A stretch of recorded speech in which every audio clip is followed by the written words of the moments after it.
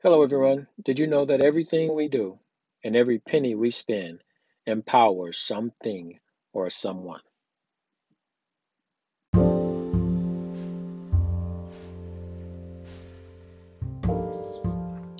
My name is Walter Mitchell Jr., and I want to invite you to become regular listeners, social contributors, and active participants in the reclaiming and redistribution of our collective power.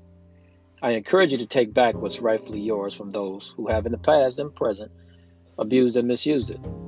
I further encourage you to be mindful of to whom or to what and why you've chosen to empower, and to question what, if any, reciprocity results from that arrangement. Too often, or more times than not, we have empowered people and entities to our own hurt. I want to inspire you through this podcast to own your power and use it to advance our interests and objectives in pursuit of a grander vision than what the West affords black and colored descendants of the African slaves their forefathers bought, stole, owned, and sold. I chose Power is the People as the title of this podcast for a very specific reason. In the 60s, the slogan was Power to the People, suggesting a separation between the two, when in actuality, there is no separation.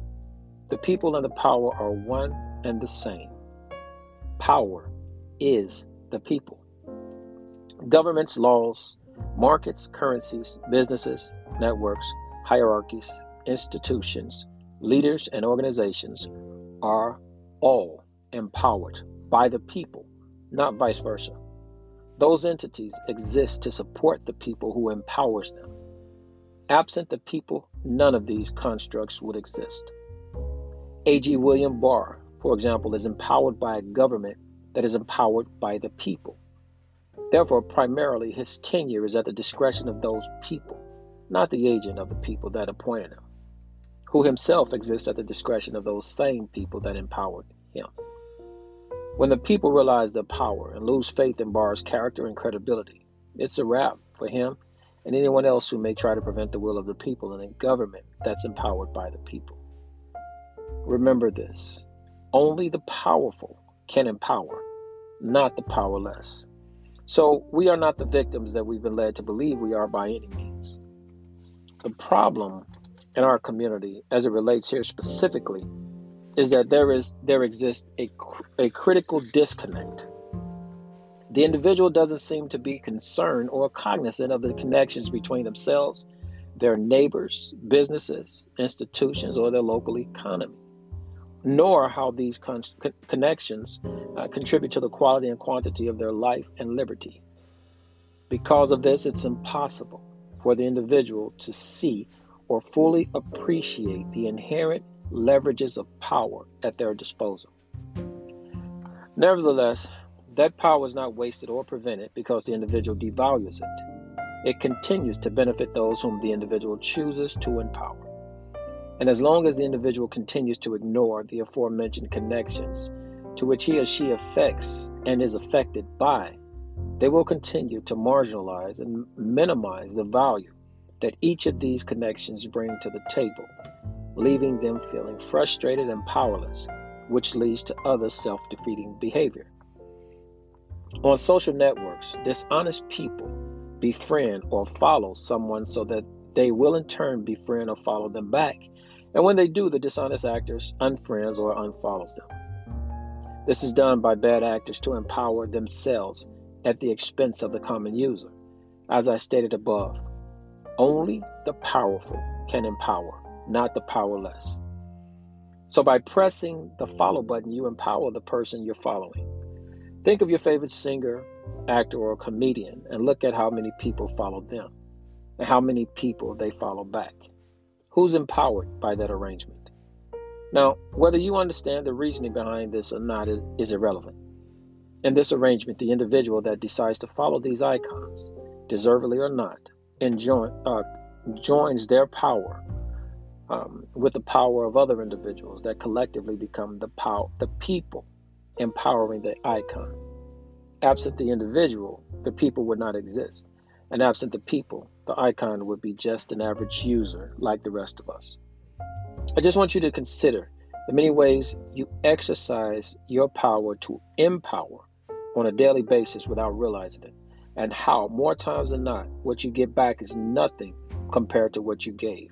But you don't consider this because you do not value your power to empower as you should. You do not value your power to empower as you should.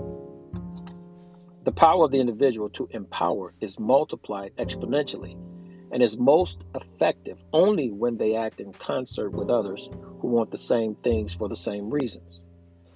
We are living in the age of giants.